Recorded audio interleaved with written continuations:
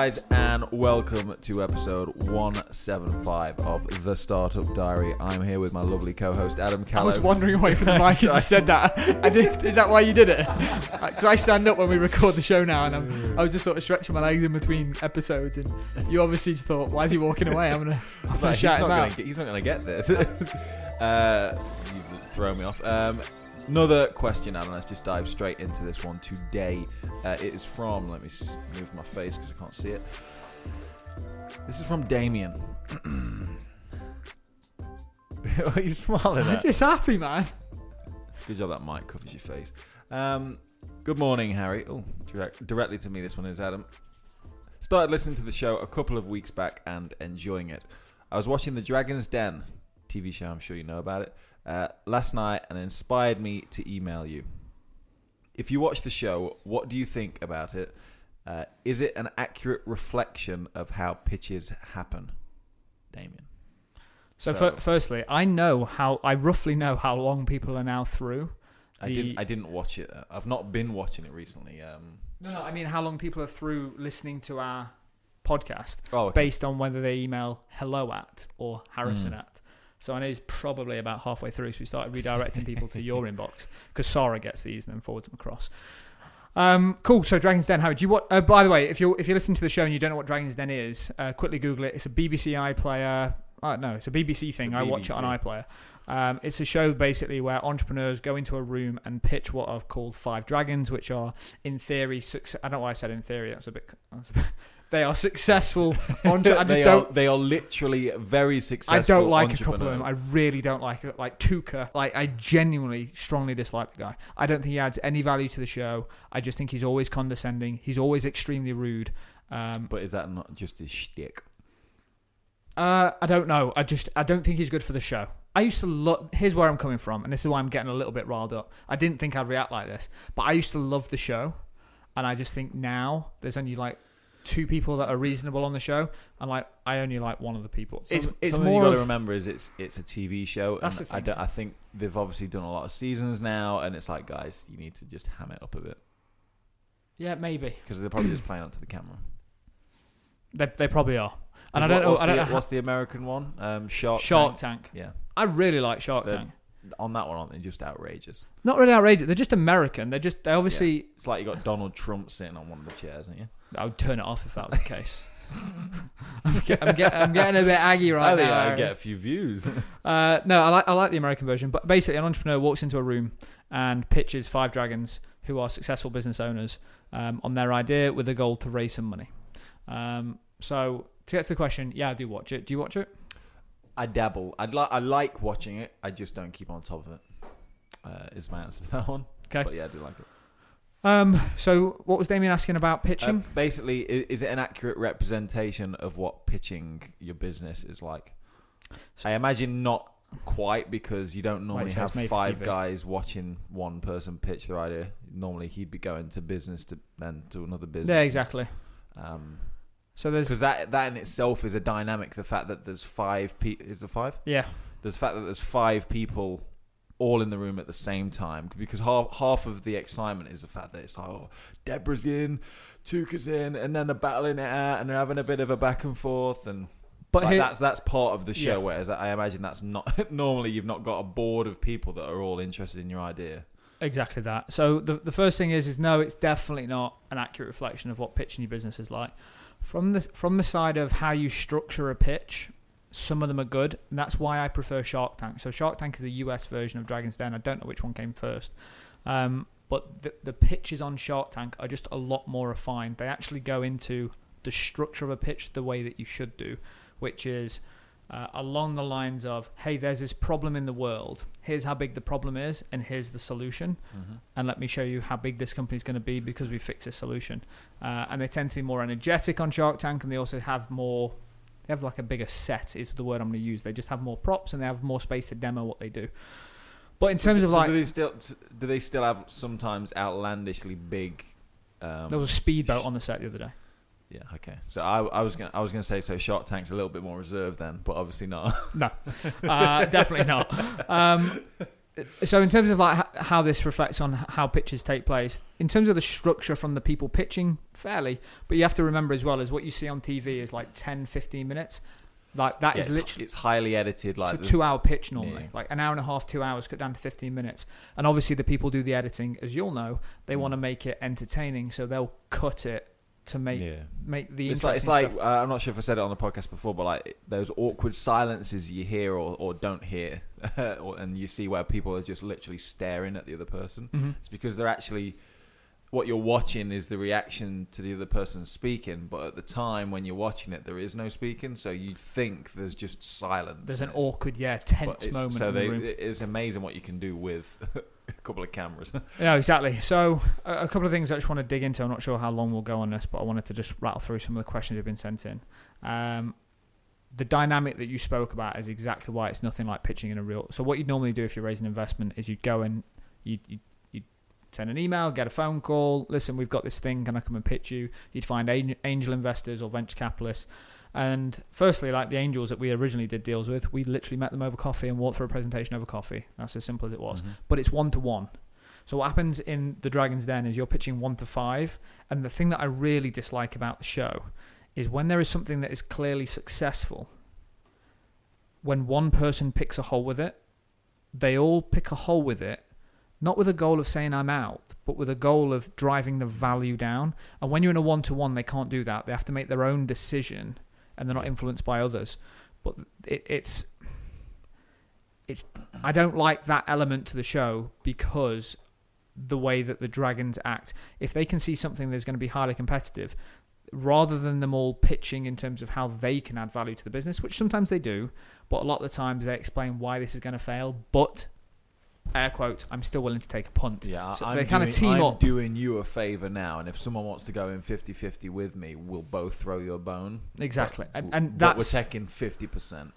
And that's the other thing as well, is the valuations on that show for me are absolutely bonkers. So I actually watched an episode... What, as in overpriced? Or? Way underpriced from what I personally see in the market. And I'm slightly skewed because I've spoken to people and deal with SaaS companies that are community based and data driven and are long term sort of technology plays.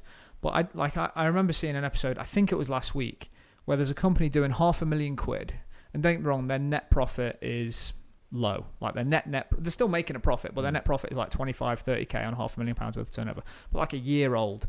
And they managed to get the company valuation down to like 400k, and they end up having to give away 30% of the business. And for me, and there's going to be people listening to this, they go, yeah, I know, it's a multiple of revenue, and then it's the EBITDA. I know all that stuff, but I also think it sets a bad example for people in terms of, and it was only for like 60k. 60k is a shed ton of money, but if you're doing a business that's turning over £500,000, and you are net profitable at that point, I think the answer shouldn't be go to Shark Tank or Dragon's Den, sorry. The answer should be, if you need 60k, go take a loan.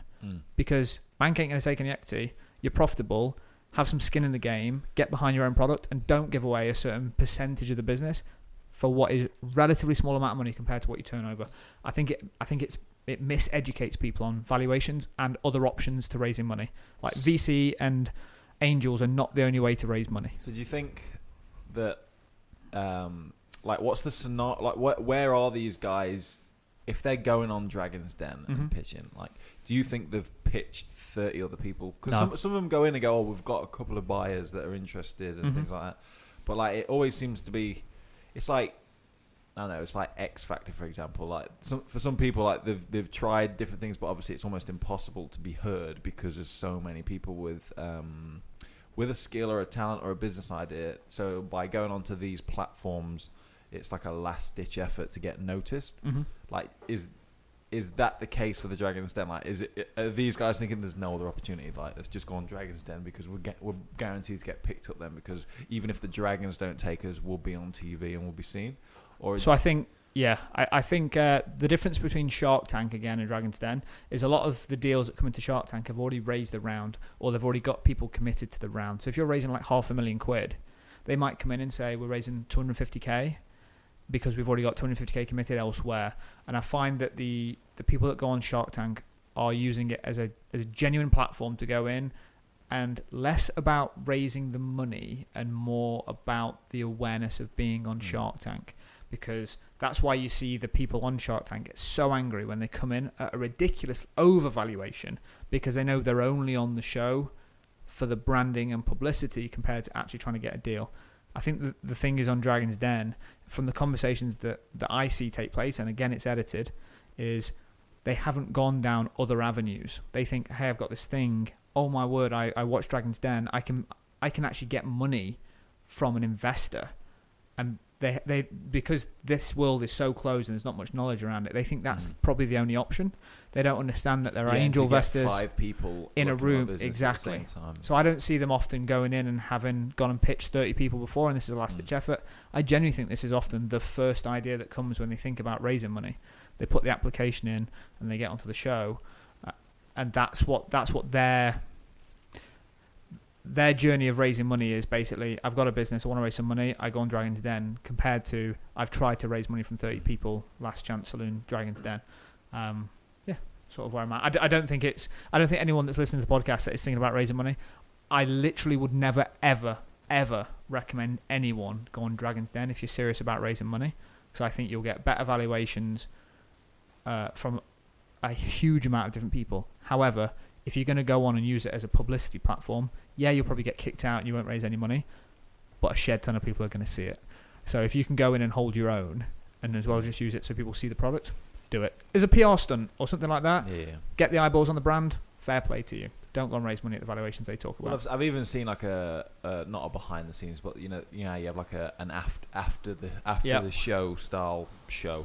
Like obviously they do a lot of due diligence after the fact. Obviously they shake hands, but then the deal still isn't technically done because then they look into the business and that. So I've seen before where someone will go on, pitch an idea, and it all sounds like it's all going really well, and like Deborah's keen to get on board, but then when they look at it, the company's actually not got the contracts that they said they did and things like that. So all the patent, and don't get me wrong, and that's a really, really like astute point, is whatever, even if you're raising money and you're listening to the show and you're raising money and you've got an angel investor that shakes your hand and says we'll do a deal, it ain't done until the money's in the bank.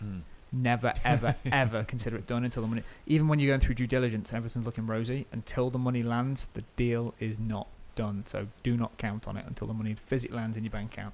Then you can go and pop a bottle of champers.